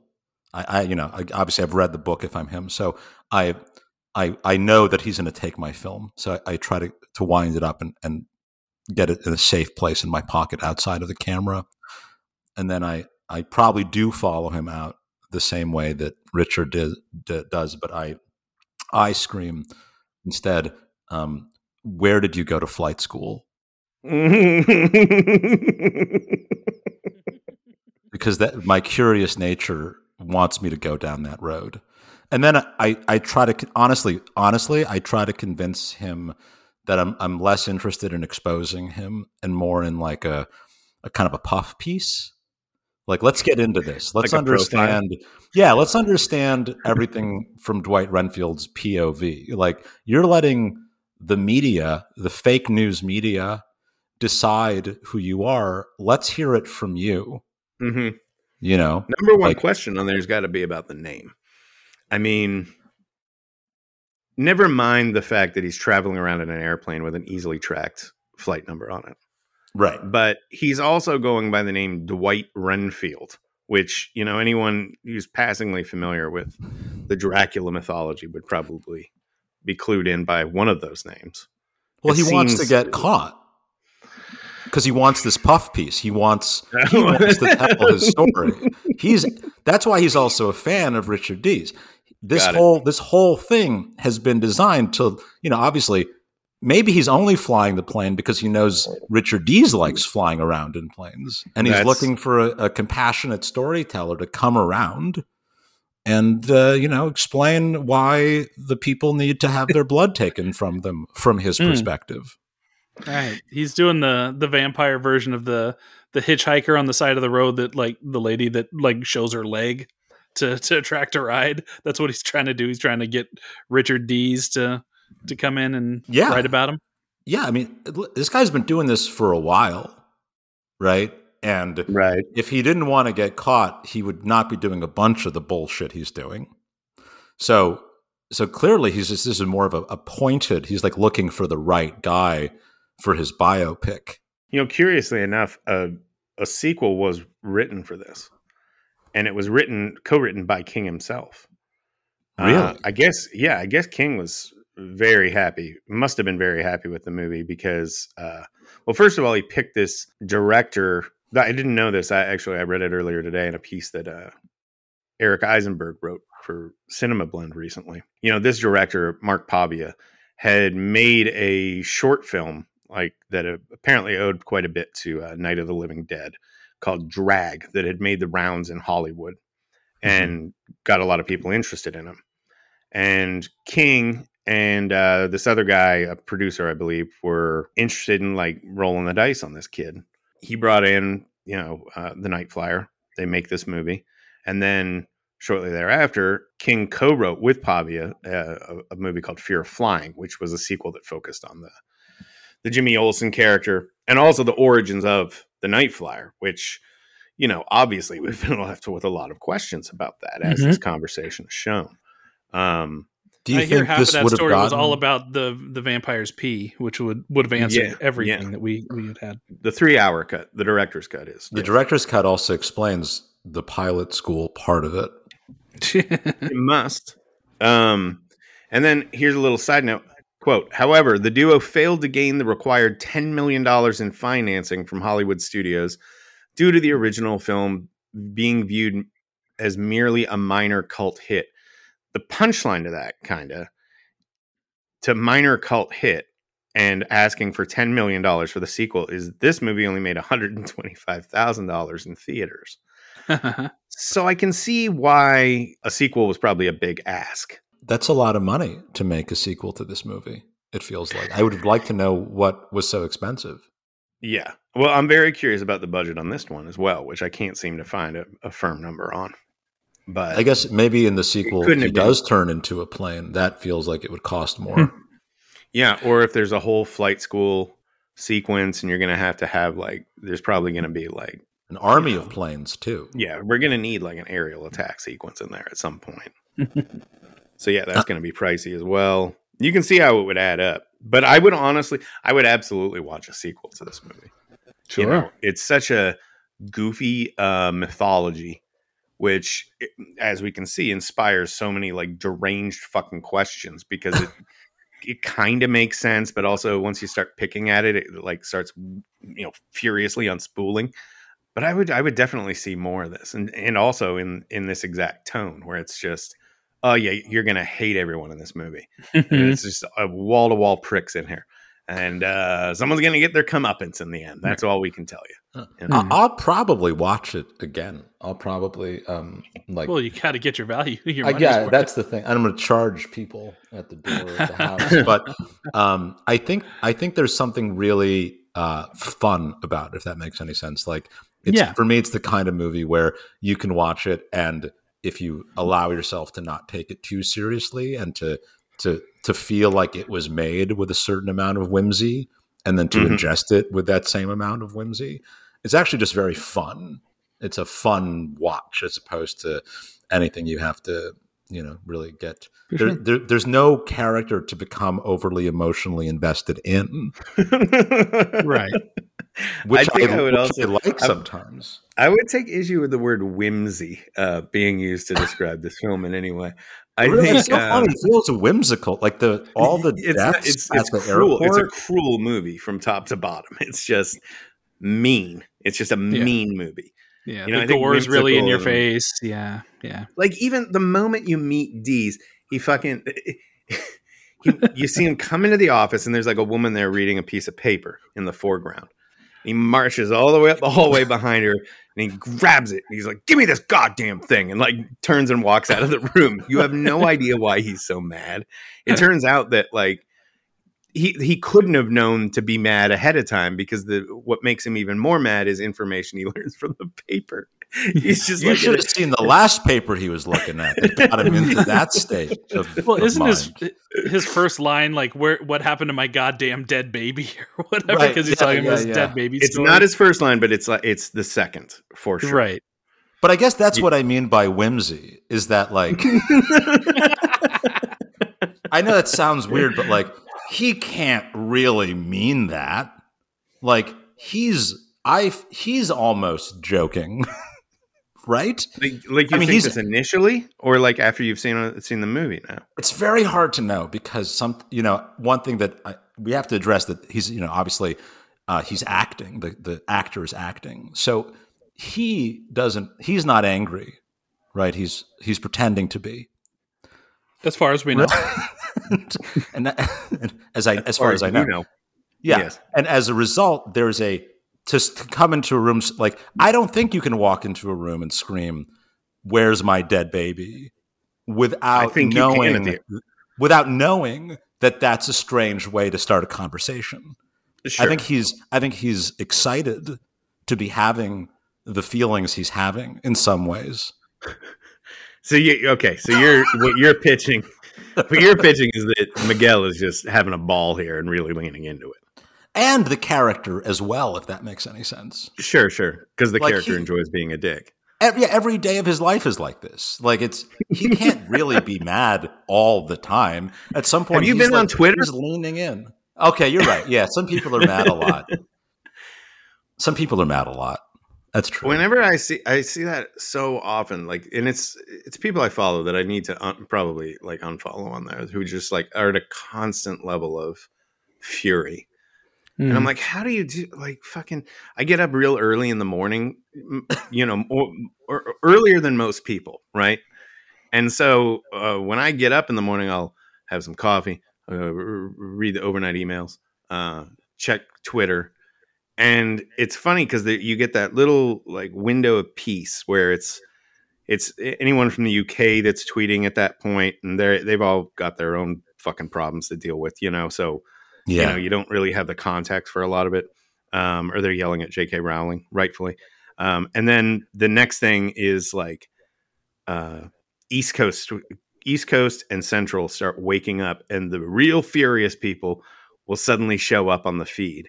And it's like, if a cup of coffee in the morning were like a bucket of shit getting thrown in your face. Like, these people just, like, you wake up furious, like, and just log in and start, this is what I'm going to do today. Richard Dees has that in him, and I don't know how you maintain that level of just constant anger. Like, aren't you just a fucking human ulcer at this point? But what I like about his anger that's different is that it's specific, if that makes any sense. Like, there's the thing that always alarms me on Twitter is simply the quantity of opinion generation. Like, yeah. It's not that like I agree or disagree as much as I can't imagine feeling that many things that quickly. It takes me a long time to form an opinion that I want to stand behind. That's not what it's for. I know, but but for me, it's so strange that people like there's an immense freedom that people feel that I'm almost envious of in some ways, I guess. Where like it's not that I'm not saying things because I don't want to deal with how people respond to them, but I don't always know how I feel immediately, and I don't always know how to express the things that I'm dealing with or that I'm considering. And I just feel like it's like I see something and my first thing isn't like, let me respond. It's like, I should go do some reading about this. Right. So I can figure it out. But Richard Dees, like, there's one problem, and his problem is always the same, right? It's he's smarter and better than everybody else. He's better at this job. And anyone that is stopping him, like that, he's simply mad at the hierarchy of the tabloid, right? Like he's having to answer to anybody. He doesn't want to be the editor, but he wants the editor to shut the fuck up. Right. And if the editor did shut the fuck up and you put Richard Dees in charge, he would just be mad at the next person, like the person who actually does the printing or the person who sells the ad. He's just angry at explaining himself. Something happened to him when he was young, and he felt misunderstood, and he felt like he had something very, he was like, speaking of Elijah Wood in Deep Impact, right? Like he's. I don't think I've ever in my life in a conversation heard someone say, well, think of Elijah Wood in Deep Impact. Think about it, right? Really think about Elijah Wood in Deep Impact. And that's what Richard Dees is. Richard Dees is the guy that discovered the meteor, and everyone's in his way. And that's, I think in many ways, I think Night Flyer takes place in the Deep Impact cinematic universe. And I don't think enough people are talking about that. That's true. I didn't see where you were going with that to begin with. But now it's crystal clear. Oh, brought in for a landing even a Night Flyer could appreciate, buddy. Oh, man, that was that sounds like one of those like wrap-ups. That sounds like one of those, this was a mistake, but let me salvage it. No, because there is actually one more thing I want to talk about. And Eric, you may have your things as well. I will just get mine out of the way.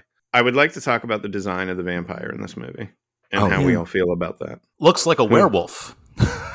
I see. He's got a big old mouth, that one. So we have werewolf. Vespi, what do you think?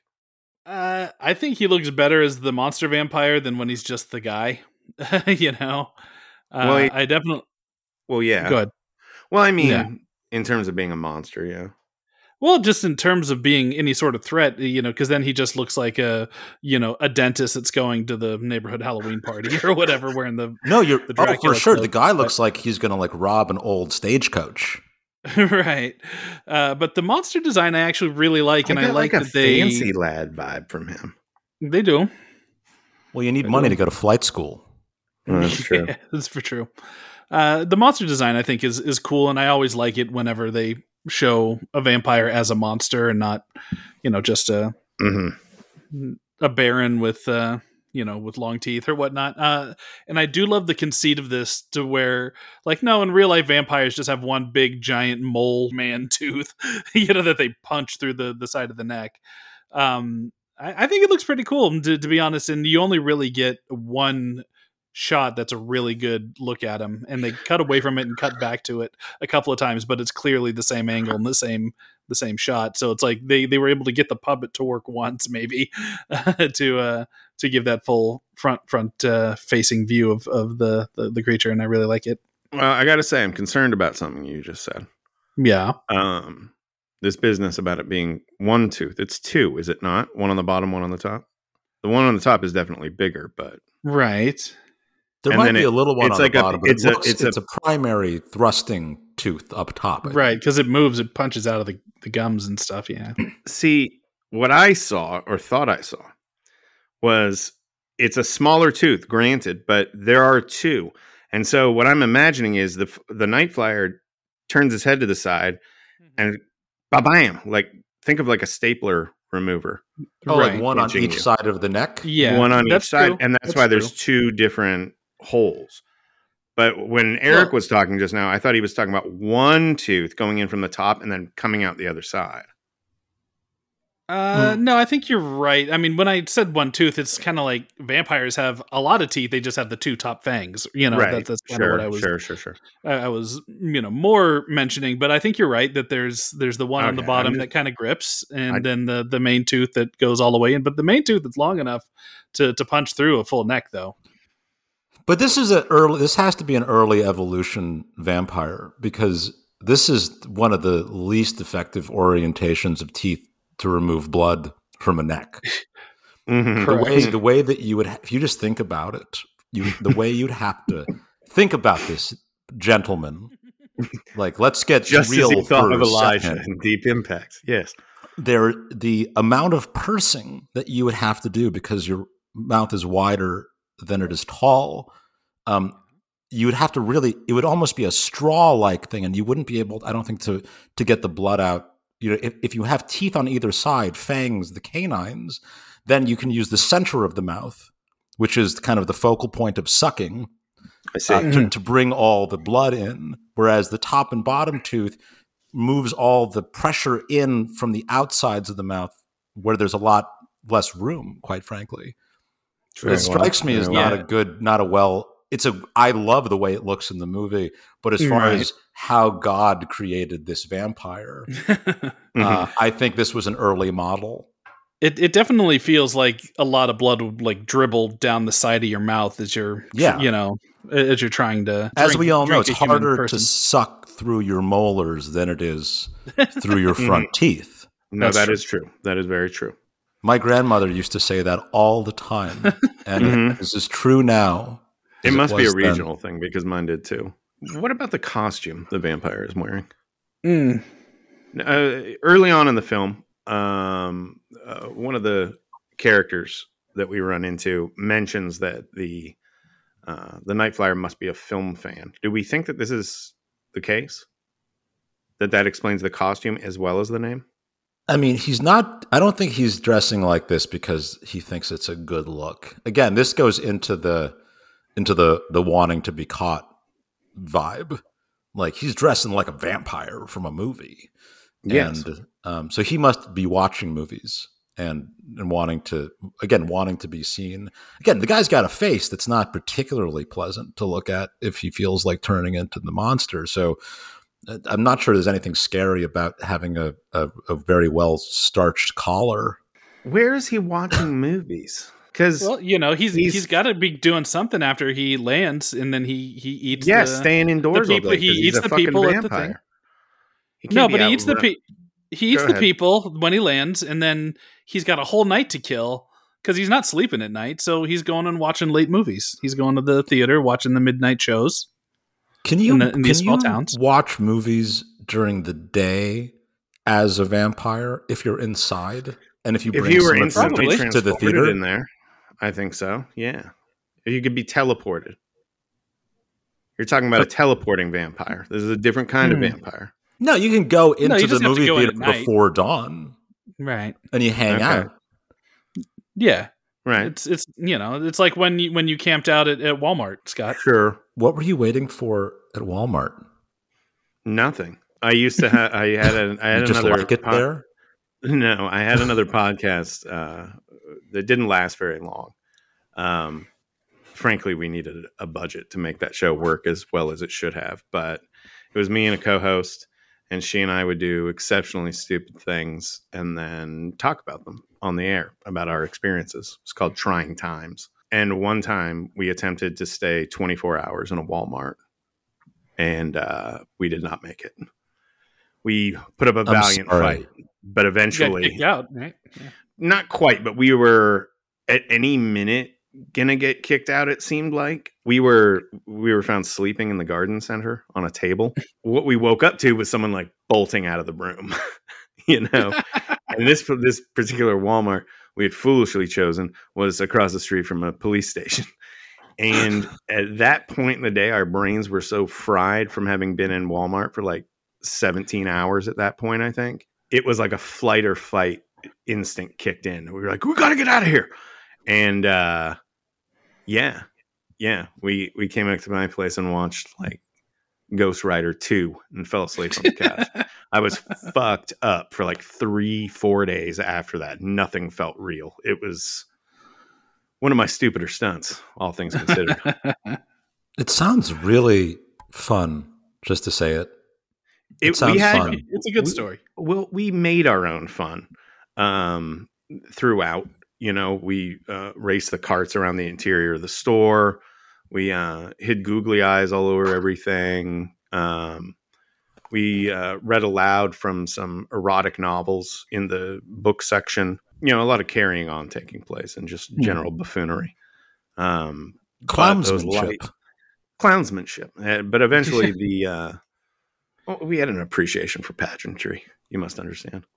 And eventually it just seemed like, being under those lights will really fuck with you. And being like in the same, I forget, at one point we mapped out exactly what the distance was around the interior of the store. And like, it was surreal. It was really fucking surreal, but it did a real number on my brain. Both of us were really fucked up after that. Like it took some days to get back to normal. Don't recommend that experience at all. Okay. You've talked me out of it. Yeah. Yeah, I wouldn't do it. You're not gonna like that. Right. I think that as we wrap up this conversation, I want to bring up something I mentioned kind of early on in that I am shocked that this hasn't been remade because it's such a great premise. Mm-hmm. And it could be modernized, and I think that especially with King kind of back on top again, I feel like it's a no-brainer.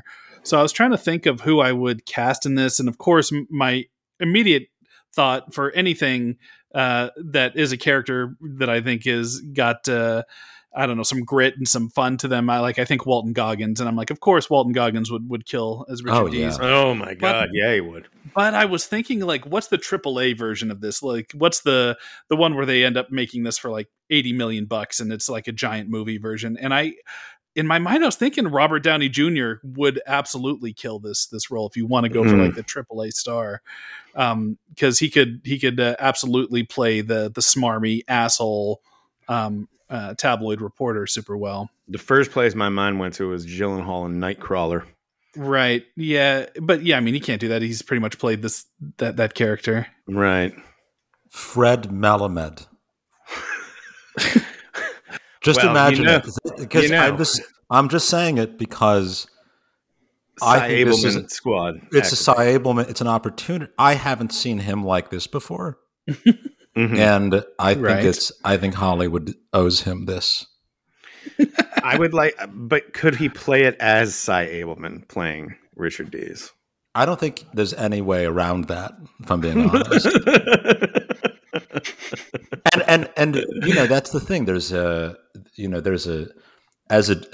As a Jewish person myself, there's a quality that I think would be beneficial. Like Miguel Ferrer's version has no sense of self-doubt.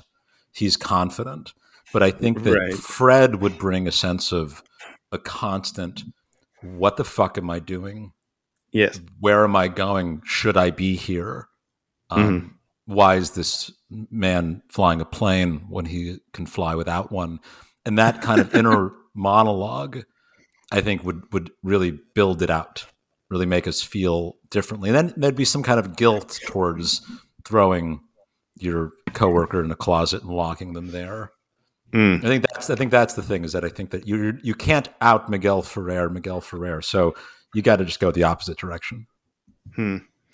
I'm going to choose to agree with Vespi that Robert Downey Jr. is probably the better choice there. Although I would like to see Cy Abelman. He could be the vampire. Oh, there we go. Paul Scheer.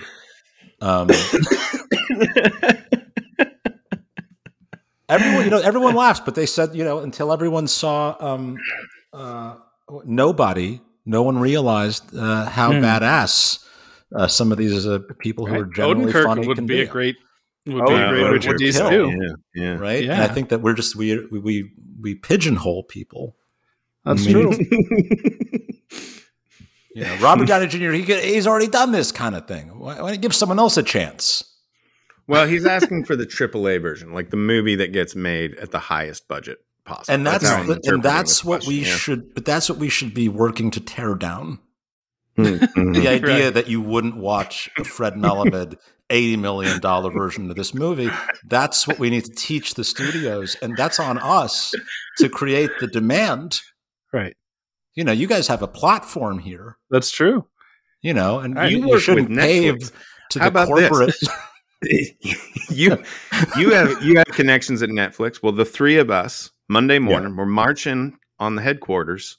We're pitching this bad boy, and it's going to get made. How about that? Yeah, we're going to march with my connections. We can march right up to that gate and request parking very politely. And you know what? Maybe we're going to get it, folks. Well, we both know Ted Sarandos. Yeah, it'll be fun. Yeah. Richard Kind, second choice. Just take the entire Serious Man cast and just supplant them into this. Holy shit! In fact, let's get the Coen brothers back for this. Oh my god, the rabbi in the opening scene as the Night Flyer. Oh man, we've cracked the code on this one. We did it. I have goosebumps. I'm not even kidding. You should see it. I look like a brined turkey right now. That's how excited I am about a Serious Man 2, The Night Flyer.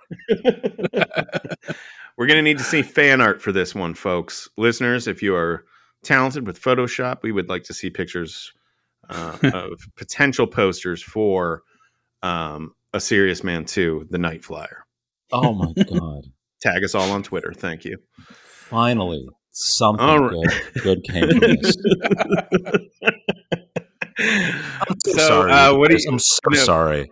No. This was great. What are you working on next? Where can people find you? What do you want to promote? What's going on?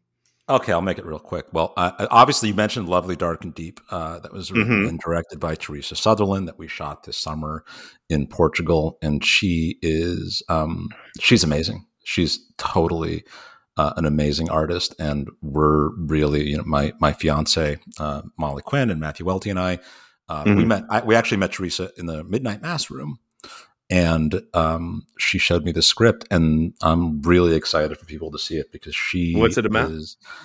It is about a young woman who is looking to uncover a mystery from her past that relates to disappearances in America's national parks, slightly based on a true story, mostly based on the kind of Teresa's terrifying vision of the world, which is something that, again, like I was out in the woods with them, watching them film this thing and helping as I could, and I was terrified the whole time in real life. Everything scares me, and I just the worst fucking job possible. But the movie's really, really fun. We're excited to bring that out later this year.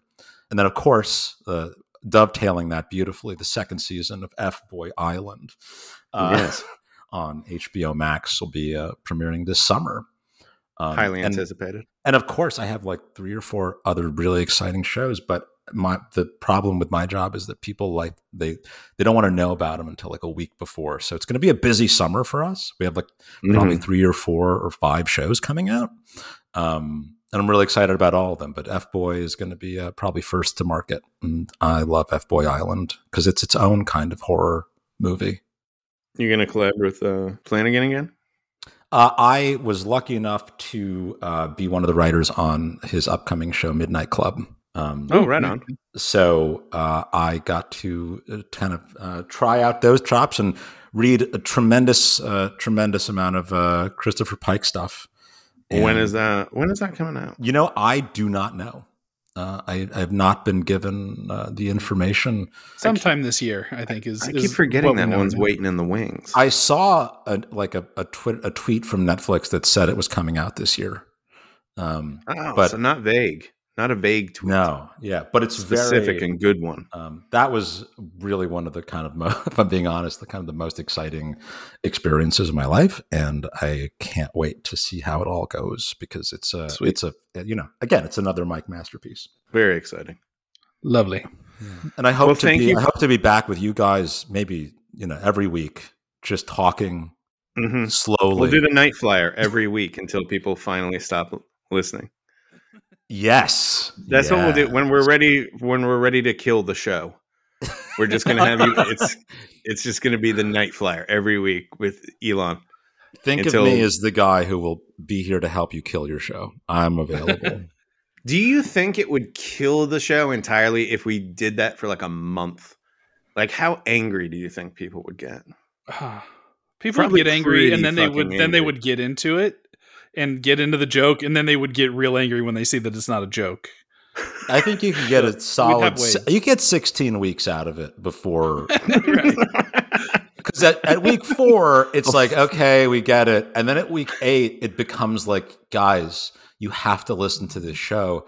They've lost the fucking thread, man. They're just doing the night flyer over and over again. They had this conversation about the vampire pee last week. They're doing it again as if they didn't do it. You have to listen. And then they had a giant bump, and then death, then swift death. I just remembered. I know the answer to this question because we did exactly this sort of thing when BMD was in operation, and we there was a movie that we found out about kind of by accident called The Evil Within. And I won't go through the whole thing, but go look up The Evil Within. Look at the production history on that movie and tell me you wouldn't be excited to see it. So when this happened, like there were a bunch of us like on Slack, like everyone volunteering to be the one to review it, basically. And that quickly snowballed to what if we all reviewed it? And then that quickly snowballed to what if every day we ran a review of The Evil Within and just never mentioned it. And it went through this exact cycle that Vespi just mentioned. Like people were like fine with it at first, and then it was like, how many reviews of this movie are you guys gonna run? And then like a day later it was like, this site has really gone downhill and I don't understand what's happening. The next day it was like people started taking hostages. By the 5th day, there were like riots in the streets, and we actually cut it off like a day early because people were so mad, and the fact that we refused to address it seemed to make them only angrier. So yeah, I guess I know exactly how that shit would turn out. So it sounds a good idea like to keep in our back pocket. Yeah. We're definitely going to hold on to that one. But until then, we will find another reason to get you back one day. This was wonderful, and thank you so much for being here. Thank you guys for taking the time.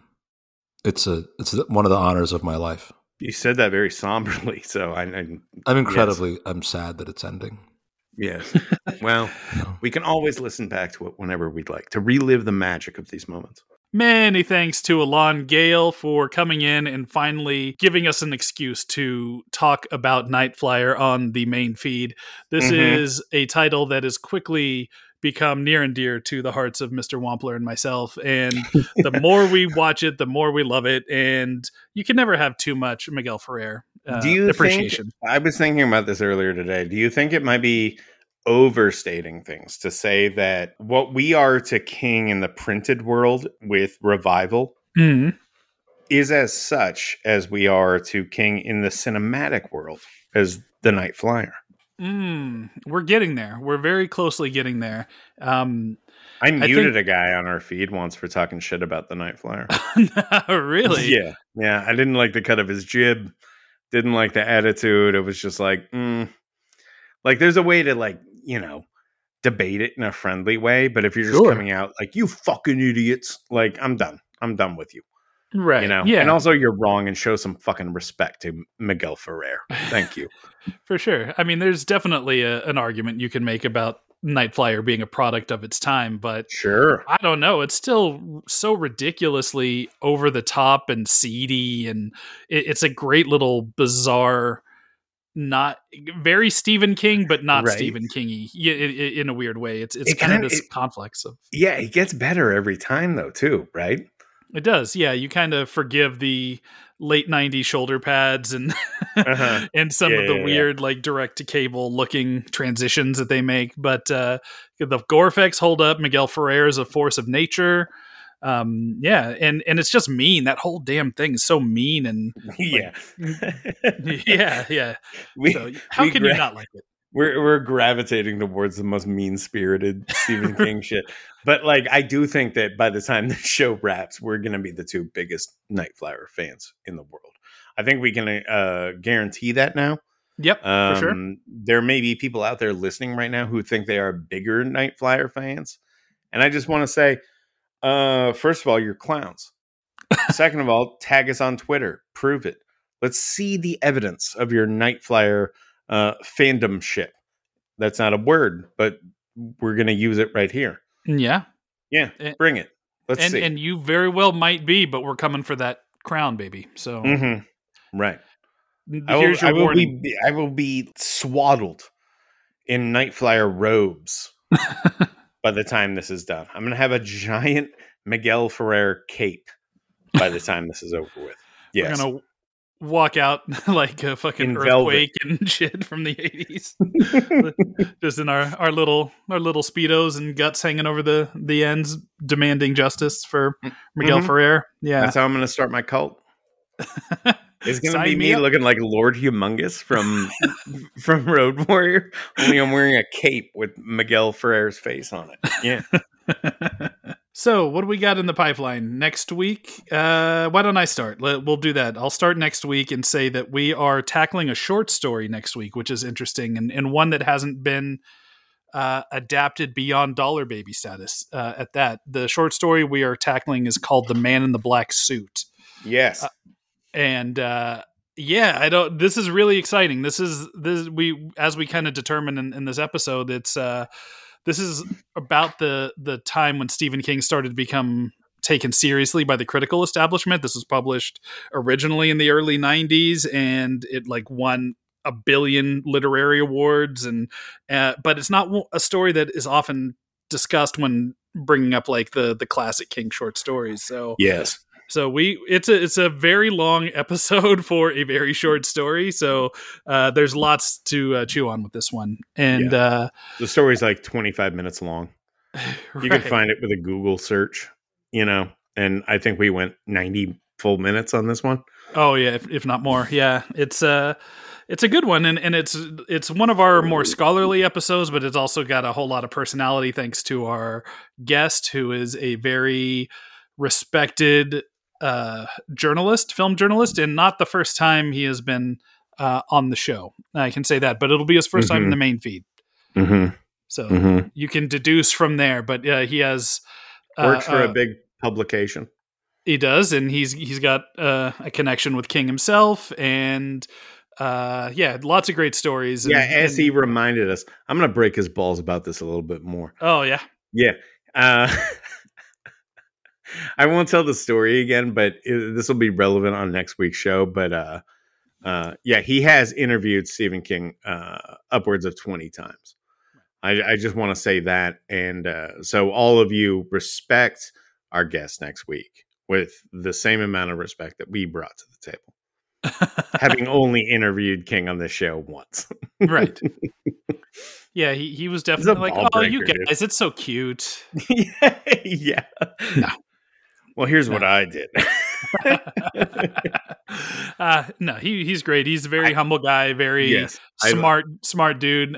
We break each other's balls a bit, and it's a very fun episode. It's that kind of classic Kingcast mix you come to love and expect with each show, where it's a little bit of insight and a little bit of fun. So, and a lot of rambling. You know, that's our recipe. Well, I the only thing I want to say in prep for this episode is that it gets it goes deep into religion and politics. So we've got a double header headed your way next week. So 5-star reviews, baby. All the way. Yes. Yeah. Preempt those 1-star angry Trumper religious fundamentalist reviews now. You can get a jump on that by going to Apple Podcast or Spotify and giving us them 5 stars right now. Mm-hmm. All right, so what's on our Patreon on Friday? Speaking of getting deep into religion, there's a connection there. Which, we're talking about revival again over on the Patreon this weekend. We've had a new influx of listeners over the past month. I'm guessing it's because of the Boulet brothers. I don't know who else we had on the show right. in the past month, but big new wave of people who are waking up to the fact that we are giant supporters of revival here at this show. Someone came to us by the name of Brian Foster. You may know him from his work with Critical Role or Tox Machina or Between the Sheets or Undeadwood or a million other things. He is a longtime listener of the show, came to me with an idea about his interpretation of revival, having worked on the, how do I put this? Like the fundamentalist Carney circuit. Would that be about right in Vegas? Yeah, he kind of worked. Yeah, he was like on the ground floor. He grew up in a very, very religious household and was deep within the church and kind of witnessed the grift firsthand. And it kind of broke him from religion, and that's a very familiar story. But he's got a unique angle, kind of seeing that side of the revival tent process, and so that was the angle into this, and it ended up just being a great excuse for us to kind of sink our teeth into the meat of this really great King story. Yes. So no matter what, you're getting a lengthy episode wherein we discuss revival again. And also this time we have some unique input into the situation. It's a great one. And all of you who are just now coming to revival or just finished it or whatever the case may be, have been asking for more revival episodes. Here you go on the Patreon this Friday. Yep. In order to listen to it, all you got to do is sign up over at patreon.com/thekingcast. And you will not only get this revival episode, you'll get almost 2 full years worth of back episodes that are exclusive to the Patreon. I'd say even with us doling out the occasional treat of the Patreon eps into the main feed like we did on April 1st, you're still like 95% of everything we've ever recorded for the Patreon is only available there. There's at least 90 episodes on there that haven't seen the light of day in the main feed, for sure. Yep. So if you've burned through all the main feed episodes, and you got nowhere else to go, and you're feeling that lonely depression kind of sinking in that there's no new Kingcast, sweaty, clammy, and then we got you covered over at the Patreon, babies.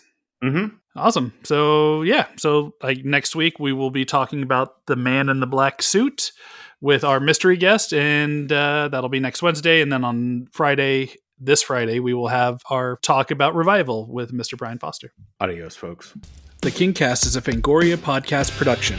The show is produced, hosted, and created by Eric Vespi, that's me, and Scott Wampler.